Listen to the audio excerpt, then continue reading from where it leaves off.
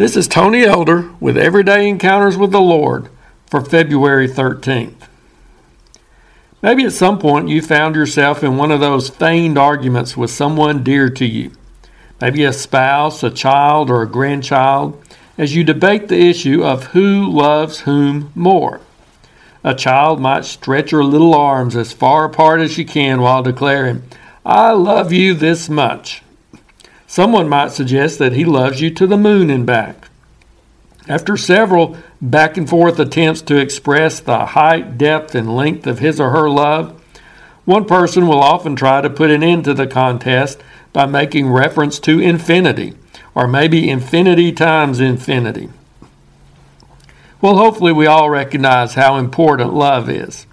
The Bible lifts it up as the preeminent characteristic in the lives of followers of Christ. But at the same time, we have to admit that our love doesn't always measure up to what it should be. Why is that? Is the problem the fact that we don't love people enough? Certainly it could be.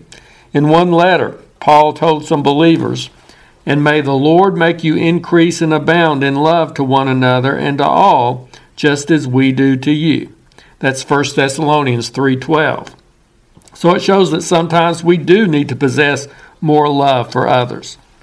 But in some cases, the issue may not be that we need a greater amount of love. It's hard to imagine how we could love some people more than we already do. Even now, we love that wife, that husband, those children with all our heart. We already love them to infinity times infinity. How can you improve on that? But maybe we need to think of it less in terms of quantity and more in terms of quality. It could be that we don't need to love them more, but we do need to love them better. Most of us would have to agree that no matter how much we love those precious folks, it's true that our love for them could be of a better quality. We could love them with a more Christ-like love, as well as express our love in more meaningful ways. This world and those who don't know Christ talk a lot about love and experience a degree of love, but it often falls way short of the type of love the Bible indicates we can have. Many in our world today don't know the pure, holy, selfless kind of love the Bible advocates. They only experience a shadow of it, one that too often gets intermingled with unkindness, jealousy, wrath, suspicion, lack of trust, physical violence and abuse, neglect, unfaithfulness, and abandonment. Even as believers, we often fall short in the quality of our love for others. We need to keep growing in love, not just in trying to love more, but in seeking to love better. What does such love look like? It looks a lot like Jesus and his sacrificial love for us.